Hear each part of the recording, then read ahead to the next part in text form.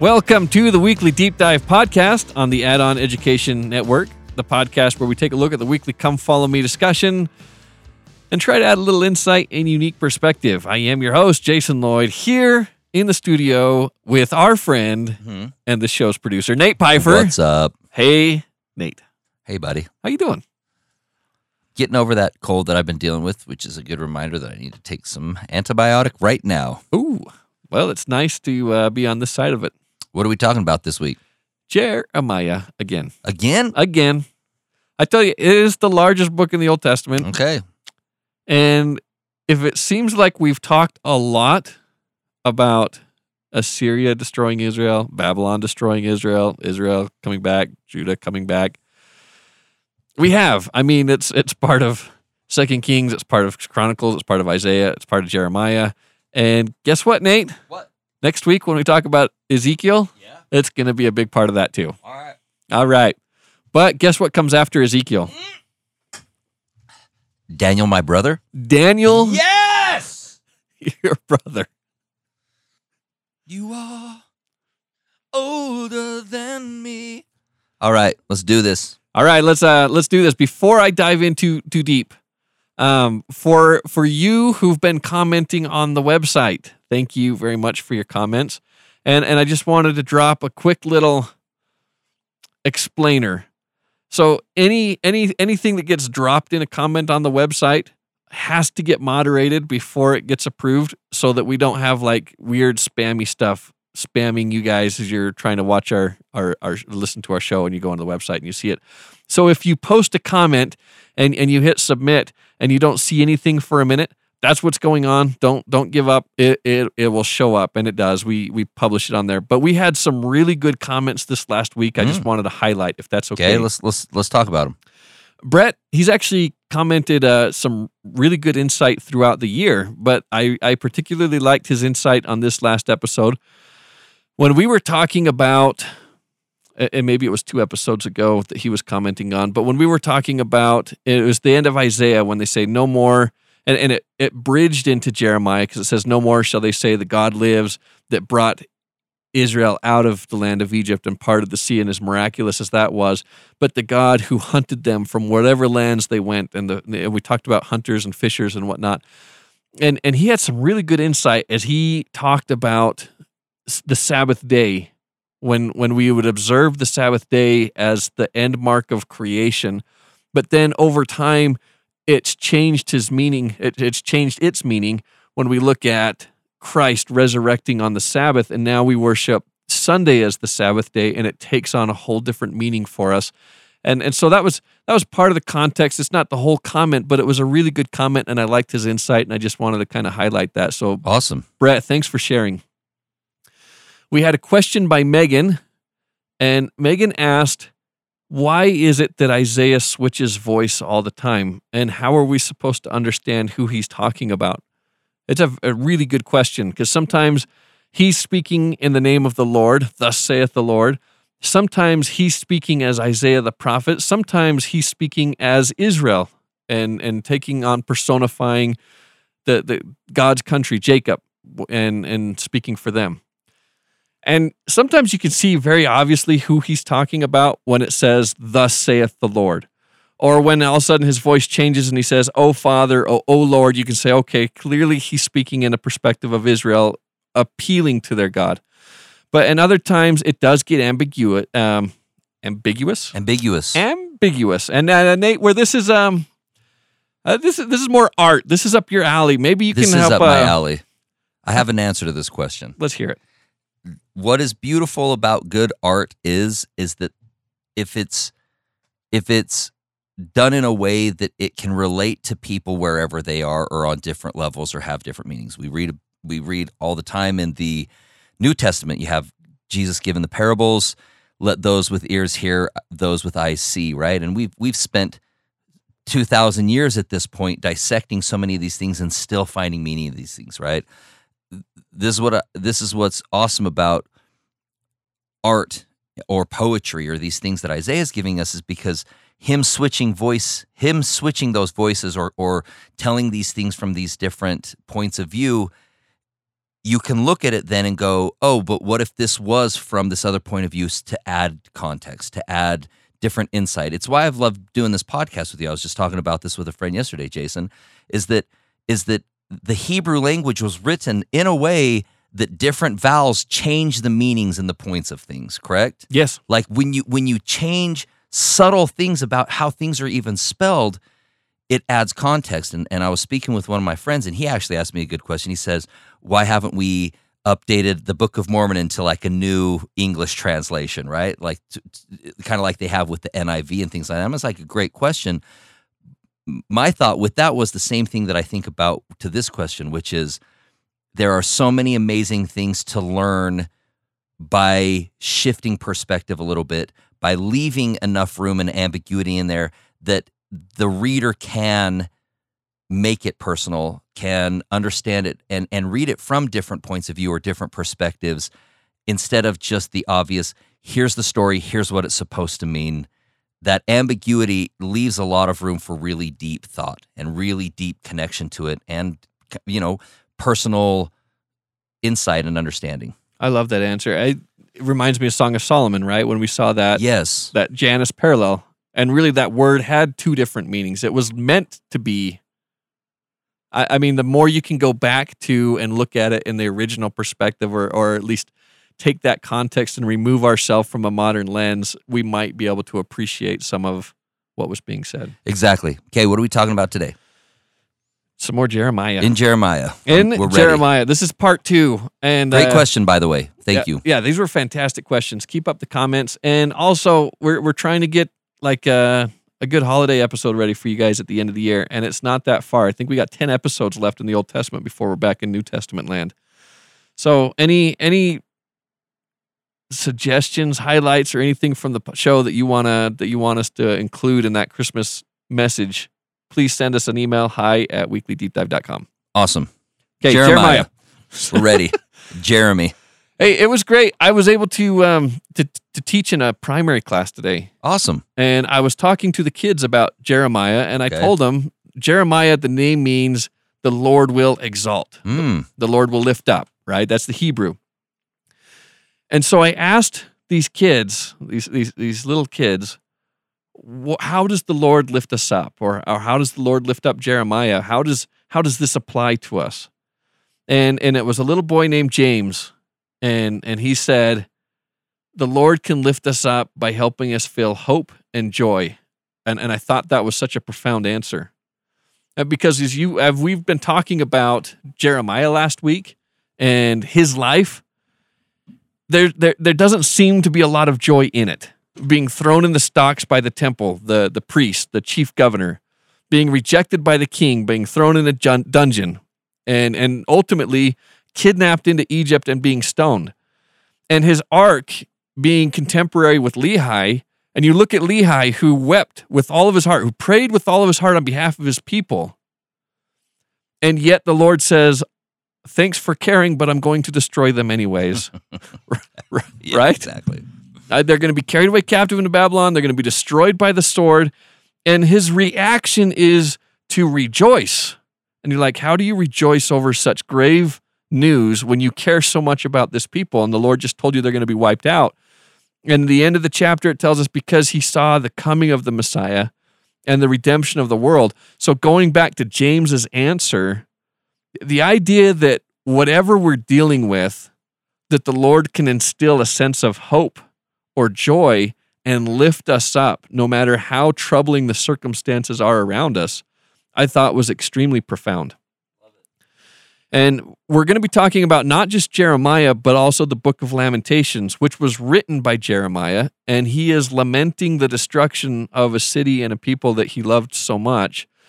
And it's so easy to focus on how sad this is. And I think we do this the same thing with the cross in Christ. We saw this in conference. The idea that so much of the Christian world focuses on the death, the crucifixion, the lamenting, the sorrow. And you even see this with Enoch, and when he was going to war with the people, and the God pulls him up into heaven, and he's not going to rest until he sees them destroyed, and then he shows them the flood, and he's going to wipe them all out, and then he sees God weeping over the people, and he says, how can you weep? And he says, these are your brethren. These are my children. And when he gets that perspective, he refuses to be comforted until he sees the coming of the Messiah and the redemption of the world, and the idea that God can lift us out of that sorrow, that depression, no matter how bleak or dark it gets around us. I think that's the message in Jeremiah that we should choose to focus on. As much as it's about lamentations, as much as it's about dreary or darkness, his name says it all. This is a message of a prophet who's come to tell you there is hope. And even in our own lives, we will face death and destruction, and the idea that we will be raised from the dead, just like his name says, the Lord will lift us up. There is no greater hope than to know we will live again, and we have that hope. That is Jeremiah in a nutshell. Just real quick, what I love about that is that that's also the answer, I feel like, to that we've talked about before, especially in the past, to the question of why would God let bad things happen to good people? And the idea that, once again, God doesn't see things on the same timeline or plane that we do. And in our world, it is hard not to see past the horrible things that happen. And it doesn't feel good to see sad, you know what I mean, or terrible or horrific things happen to people. But the news is, like you said, Jason, is that because of the atonement, we will all live again. And so death isn't that thing that is scary or that we should be afraid of, because Christ already saved us from that and provided a way to also save us from sin. For God, he sees things on the eternal perspective. And while, yes, in our finite understanding, it is hard to understand why horrific things happen to good people, but we have to look at it on God's level. We have to try to see it from God's point of view. And honestly, as I've been studying Jeremiah, I find myself praying for him. Like this poor guy who wasn't allowed to get married, wasn't allowed to have kids because they would have been destroyed in the destruction that was to come. I find myself like, man, this guy was amazing. God, whatever the next life looks like, please, like, give this guy some relief, or give. I mean, as we start to look at this, and our hearts are melted a little bit as we see these people for really who they are, people. And these stories come to life for us, and we start to care, and we start to be moved with compassion, and it motivates us. We start to see as God sees, and that desire to lift up and to exalt. I mean, when we find ourselves trying to lift up others, and that's a big message of Jeremiah. Like, you guys are being destroyed because you didn't care enough to lift up the people that were around you that were struggling. And we don't have to pray just for some Jeremiah that lived thousands of years ago. Are there not people around us today that could use a hand? Are there not people that are struggling? And as our heart turns and melts towards them to lift them up, just as the Lord was, now we find ourselves following in his footsteps. Now we get it. Now we are engaged. Now we're God's people. Love it. Let's keep going. Okay, I'm going to start in 28. I know the Come Follow Me goes to 30, but we skipped 28 and 29, and I don't want to skip these. These are, to me, great. This is Hananiah, and Hannah is grace, mercy, Ayah, of course, the Lord, Jehovah. So this is the Lord is merciful, or the mercy or grace of the Lord. And he's going to prophesy. Now, so you've got Jeremiah, and the Lord says, hey, I need you to put a wooden yoke on you, and it's going to represent the Babylonians coming and putting captivity, a yoke on the people of Judah. And then Hananiah comes along, and here comes the mercy and the favor of the Lord. He's going to break that yoke, and he takes the wooden yoke off, breaks it, and says, the Lord will deliver this people within 2 years. Okay. And so Jeremiah's like depressed, going home, like, what now? Like, I was prophesying, but this other prophet came and tried to outdo me in front of everybody. Like, how do you respond to that? And the Lord says, he stops him on his way. So verse 12, 28, then the word of the Lord came unto Jeremiah the prophet after that Hananiah the prophet had broken the yoke from off the neck of the prophet Jeremiah, saying, go and tell Hananiah, saying, thus saith the Lord, thou hast broken the yoke of wood, but thou shalt make for them yokes of iron. For For thus saith the Lord of hosts of God, I have put a yoke of iron upon the neck of all these nations. And tell me you don't see a sense of humor in the Lord and like telling Jeremiah, okay, he broke your wooden yoke. I see you, Hananiah. Go get an iron one and see if he can break that with his bare hands. I don't know. No, that's actually hilarious. So, verse 15, then said the prophet Jeremiah unto Hananiah the prophet, Hear now, Hananiah, the Lord hath not sent thee, but thou makest this people to trust in a lie. Therefore thus saith the Lord, Behold, I will cast thee from off the face of the earth. This year thou shalt die. So that's pretty harsh. Verse 17, very small, simple verse. So Hananiah the prophet died the same year in the 7th month. Okay. And this section of Jeremiah, we're actually going to be dealing with a lot of false prophets. But before we get too far into false prophets, chapter 29, this is a chapter, if you guys are doing your Come Follow Me and you're just reading the chapters that are outlined in there, 29 is not outlined. Go back and read at least this chapter. It's absolutely beautiful. And these are the words of the Lord as they're talking about the people that are going to be scattered. And verse 4, Thus saith the Lord of hosts, the God of Israel, unto all who are carried away captive, whom I have caused to be carried away from the Jerusalem unto Babylon, build ye houses and dwell in them, plant gardens and eat the fruit of them, take wives and beget sons and daughters, and take wives for your sons, and give your daughters to your husbands, that you may bear sons and daughters, that ye may be increased there and not diminished. Now, contrast that with the Lord telling Jeremiah, don't get married and don't have kids because you're going to be destroyed. But as soon as they're brought into Babylon, as bad as it was that they lost the temple, as bad as it was that they lost their homeland, the Lord is now telling them, get comfortable.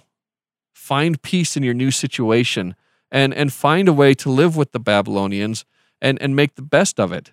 Seek peace of the city whither I have caused you to be carried away captive, and pray unto the Lord for it. That's an interesting statement. Pray unto the Lord for it. For what? For the city wherein you were carried captive. The Lord's asking them to pray for Babylon. That's a hard ask. For in the peace thereof shall ye have peace. Pray for that city, because as that city prospers, you're going to prosper.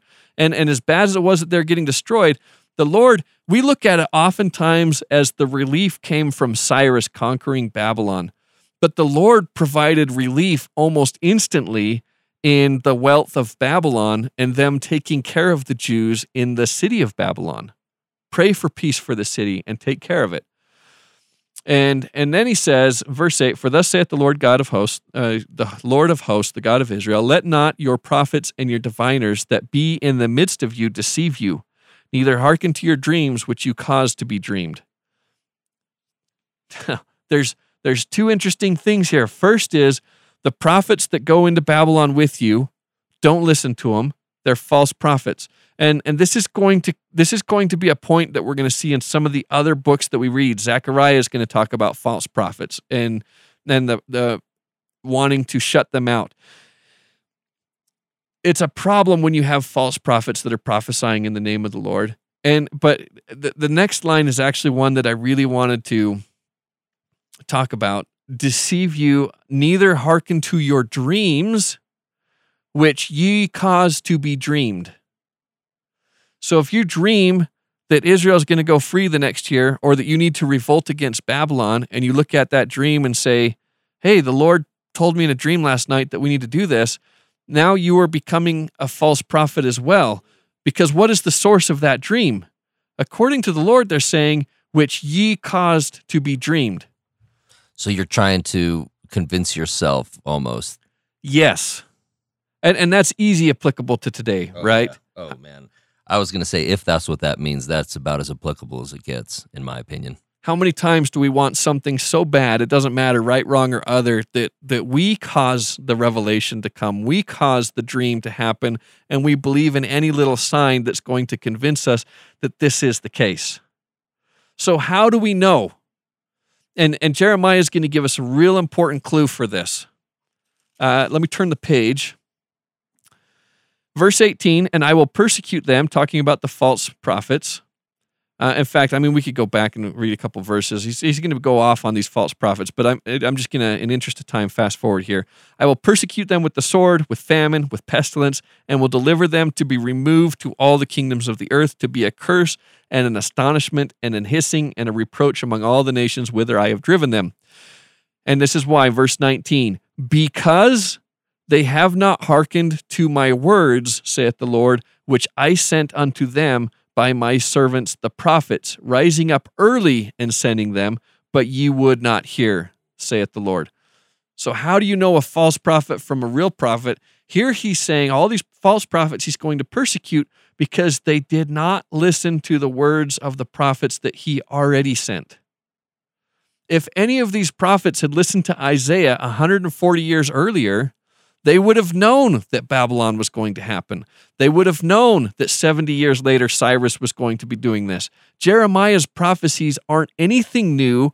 They are the same prophecies that Isaiah had delivered 140 years earlier.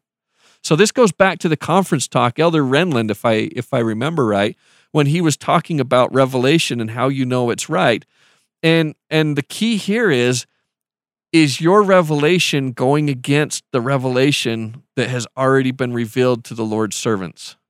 If you find yourself in contrast to what the Lord has revealed to his prophets, then maybe this is a dream that you're causing to happen for you.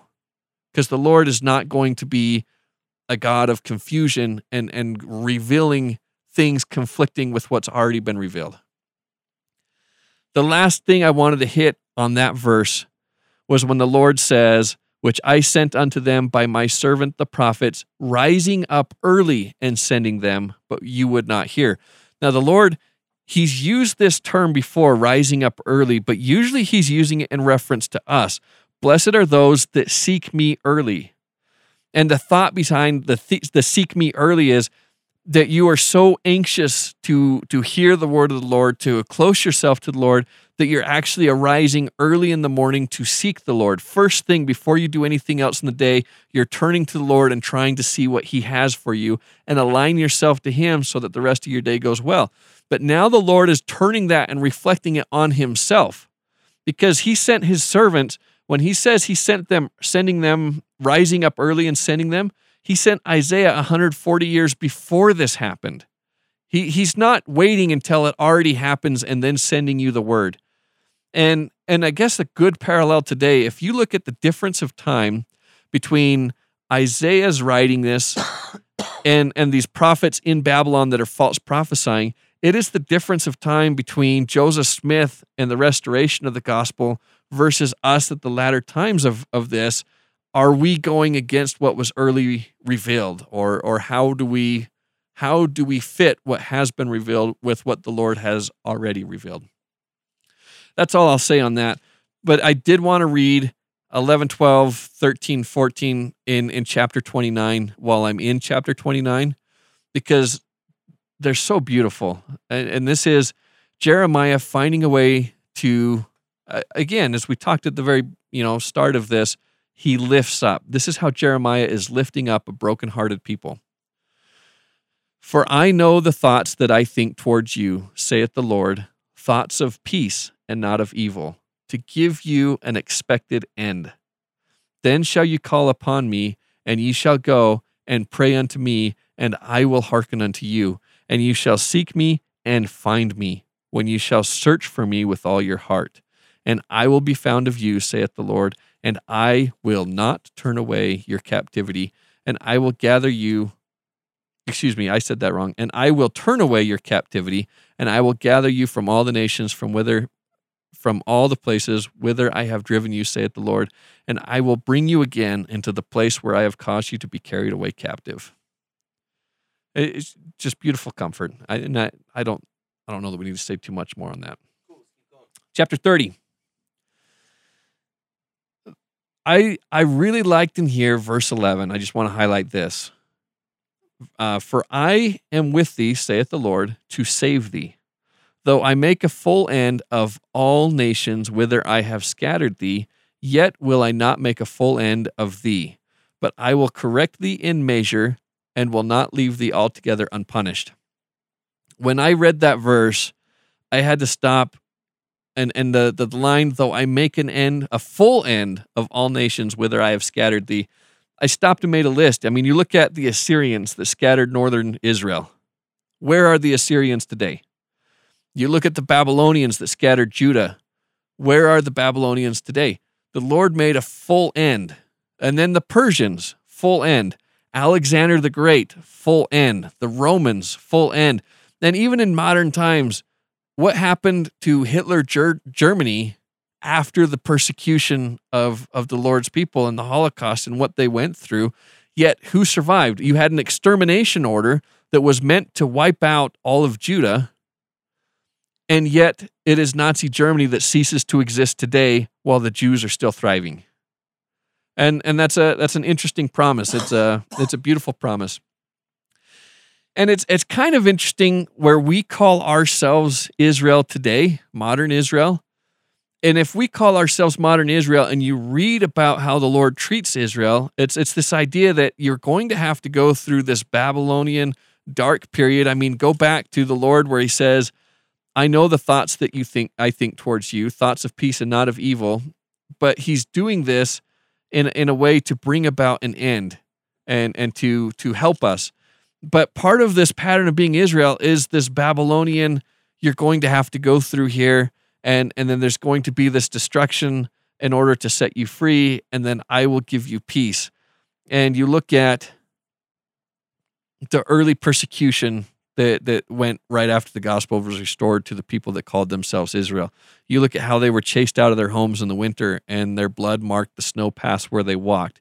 You look at this American continent being the New Jerusalem, and yet the blood that was spilt in the Civil War and everything that happened, and the prayers that were suing for peace and to try to find a rest from all of this. And then you see the saints delivered in a land where finally they can worship peace has this salt sea and a fresh sea and a Jordan River and this new Israel, this new Jerusalem, and this new establishment of peace. And it fits all of the prophesying and what's being prophesied of the people of Israel in the Old Testament. It's beautiful to see that. And then subsequently, you see this persecution again happening to the people in World War II and the Holocaust, and yet they're then grabbed, gathered, and restored into their land in the Old Jerusalem. So I see Jeremiah's message, and I see it extremely applicable to today, and the Lord doing the same thing as he did then, now, and the expected pattern that you would see for anyone that calls themselves Israel. I just like it. All right. Something else that's kind of interesting. If you've noticed reading through Jeremiah, it says Nebuchadnezzar over and over and over again. Nebuchadnezzar actually shows up a little bit more than Nebuchadnezzar in the Bible, but it's almost 50-50, and it's the same person. And you'd be wondering, like, why is Jeremiah saying Nebuchadnezzar? Why do other prophets and other books call it Nebuchadnezzar? And it's kind of funny. I feel like it's worth mentioning. Please tell me this is slanderous. Yes. Yes! The thought behind it, Nabu is the son of Marduk, the Babylonian god. And so this is the god that they're worshiping. And Ezer is the help to save.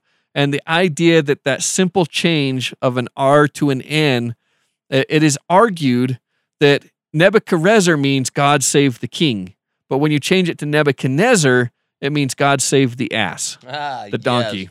Yes. And because the Jews weren't super happy about Nebuchadnezzar and his role in destroying the temple and destroying Jerusalem, you get that slander in there. So, for what it's worth. Love it. There's people that think that. All right, 31. And talking about words that show up a little bit different in Jeremiah. Verse 15, thus saith the Lord, a voice was heard in Ramah, lamentations and bitter weeping.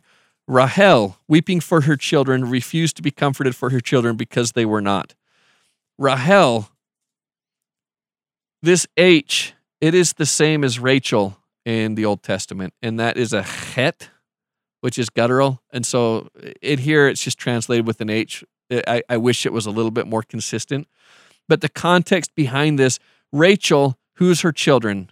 She had Joseph and Benjamin, and we're talking about the destruction of the northern kingdom, which is Ephraim. So losing her children, that's what they're referring to, if you weren't sure who Rachel was. Awesome. 35 is also another chapter that's not covered in the Come Follow Me, but it's kind of a cool little story. It's about the Rechabites. And the Rechabites are a group of people that live peaceably outside of Jerusalem that are not part of the house of Israel. They're actually descending from Moses' father-in-law's line. So they're outsiders. And the Lord commands Jeremiah, because they've fled their settlement outside of Jerusalem into Jerusalem because the Chaldean armies are coming. And it's a lot safer in the city than outside of the city when the army comes. So the Lord says, go to them, take them to one of the chambers in the temple, and give them wine to drink. And Jeremiah brings them in, sits them down, grabs some wine, and says, here, have some wine. And they say, we can't drink this. Our father forbade it. And so the Rechabites, look at these guys as ancient Amish, because they're not allowed to build homes. They're not supposed to live in a city because they want to keep a simple life. They don't want to be corrupted by city life. Think of Abraham and Lot, and this is kind of their take. But also part of it is their father commanded them to not drink any alcohol. And so they say, our father commanded us not to, and we believe our father, so we're going to listen. And they refuse Jeremiah, the prophet, when he offers them wine at the Lord's request. Why is the Lord asking Jeremiah to give wine to a people that won't drink? Doesn't that seem at odds with what we would expect the Lord to be doing? And this is, the Lord's going to make a point with this, and he tells them that even though the city's going to be destroyed, even though a lot of people are going to be killed, the Rechabites will live forever. Their children, their line will not stop. And the reason why it won't stop and they will always have kids and they will survive the Babylonian conquest is because they remembered the teaching of their fathers, where Judah refused to listen to the teaching of their fathers. They refused to go back to their roots and remember what was being taught. So he makes an example out of this family to say, remember the teaching of your fathers, which I feel is a pretty cool story. Love it. All right, I'm just going to go into Lamentations, if that's okay. Would love it. I know this is a lot of skipping through, but No, there's it's good. There's something here that I think is worth mentioning that's really cool. Lamentations, such a sad book, and Jeremiah is going and lamenting all of this. It's very reminiscent of what you see in 3rd Nephi when they see the destruction of all the area after the Lord has died on the other side of the world, and the Lord's lamenting, and how often would I have gathered you? It's very similar to that. Or even Moroni, as he's looking out at the people that died and says, oh, how would the Lord have saved you? It's the very same tone. But I'm going to verse 15. The Lord hath trodden, this is chapter 1, the Lord hath trodden underfoot all my mighty men in the midst of me. He hath called an assembly against me to crush my young men. The Lord hath trodden the virgin daughter of Judah as in a winepress. Yes. Okay. We're going there. I love it. Because we've looked at the winepress like in Isaiah 63, and he says, out of Edom comes the one dressed in red because he tread the winepress. And so they look at it and say, what is the winepress? Well, Edom was the enemy of the Lord, right? So he's trampling under his enemies. Well, then how come it's Judah right here that he says is actually the ones that are in the winepress? And you see it in the book of Revelation when the Lord comes in the second coming in chapters 14 and 19. The Lord's wearing these red garments because it's stained, and they say, where have you come from? And he's come from trotting the grapes alone, and no one else has helped him. So this idea here is that Christ is trampling all of his enemies, but Judah is also his enemy. So who are the enemies of the Lord? And I want to take this back to Isaiah 53, verse 6. All of us, like sheep, have gone astray. We can point fingers and say Edom or Esau, but at the same time, it's Judah. And at what point in time have we been so perfect that we haven't been trodden under the foot of God as well? The point is, all of us are trodden under like grapes. It's all of our blood that's staining his clothes. Because did he not take our blood, our sin, our guilt upon him? If he didn't take our blood, our guilt, our sin upon him, then we stand condemned. We are the grapes that are trampled. But where this gets so amazing and beautiful to me is you go to Gethsemane when Christ is praying and bleeding out of every pore. He is now the grape that is being tread under. He is being pressed. He is being held accountable for the sins. He took all of our sins on him, and now the Lord is squishing him as he is being trampled under. And so this analogy that Judah is the press, the world is the press, we are as also Christ is. And I think there's a really powerful message in this, that God did this to save everyone. No one is exempt from his justice. No one is loved so much that they're not going to be tried, pressed, squeezed. And no one is hated so much that they're not going to be tried, pressed, squeezed. And that process is part of what makes us divine. And that as many times as Israel screwed up, as many times as they were cast out, the Lord still took time to love them, to pull them under his arm, and to say, hey, it's okay, I was there too. I also got cast out. I also got pressed under. I also got beat down. And for anyone battling addiction or problems or struggling to wonder if they're still worth it, I mean, look at the story of Israel.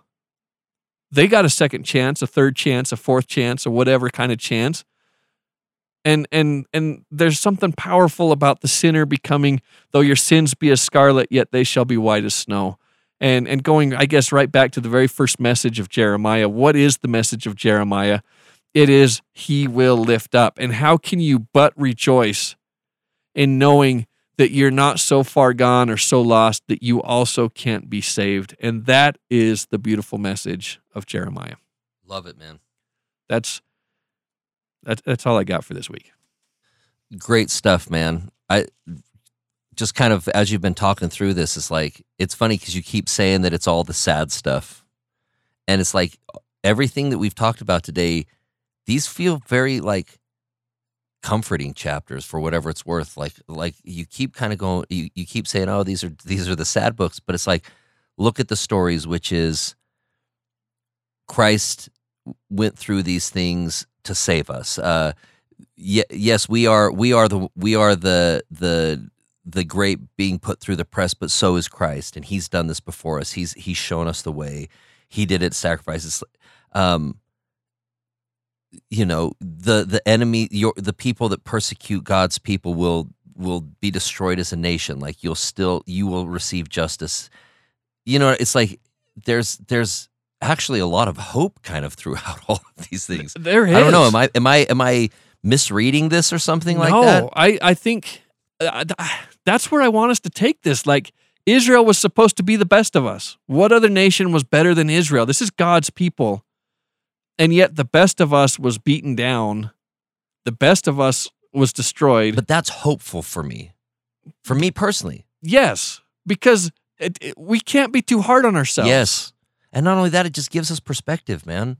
It gives us perspective that when we see the things in our life, or we, like you said, when we beat ourselves up, when we have our own trials of faith, when we see it feels like the world mounting against us, these chapters, I feel like, are more than anything saying it's because God loves you, like you said. It's because God tries the people that he loves. It's he purifies the people that he loves. And for whatever it's worth, like the overriding message I got out of all of the stuff from today's lesson is you can make it. Like, keep going. And as things stack up against you, take that as a sign that you're doing something right and that God is just purifying you because he considers you that precious metal that's worth purifying. And if I could add anything to that, just as you see how anxious God is to save and help this beaten down poor people after they've been destroyed and ignored him, they wouldn't have been beaten down if they could have seen the people that were beaten down around them that were oppressed. And take that same God's desire to help, to look around and find others around us that are feeling beaten down? Do we see anybody like Israel that's being brought into their own Babylonian captivity that we have ability to set free? Do we have anyone that we can gather? Because we've been through that too. We've been trampled like grapes before, and so we're coming bloody and stained just like them. And because we've been through that and we know what they're going through, we care enough to save them. Not just our own salvation, but how do we take that message and now turn and save others that were like us? Because if we do that, that's where they messed up in the first place. I don't know. Great stuff, man. Maybe I tainted your. No, not at all. I think that's absolutely. I guess I'm glad that we both saw the positivity in these chapters that are kind of like you even prefaced. The sad ones are kind of just the sad things. It's just like, oh man, these ones are encouraging for me, for whatever it's worth. I like Jeremiah. All right, what are we talking about next week? Ezekiel. And then Zeke. And then Daniel, my brother. All right, until next week. See ya.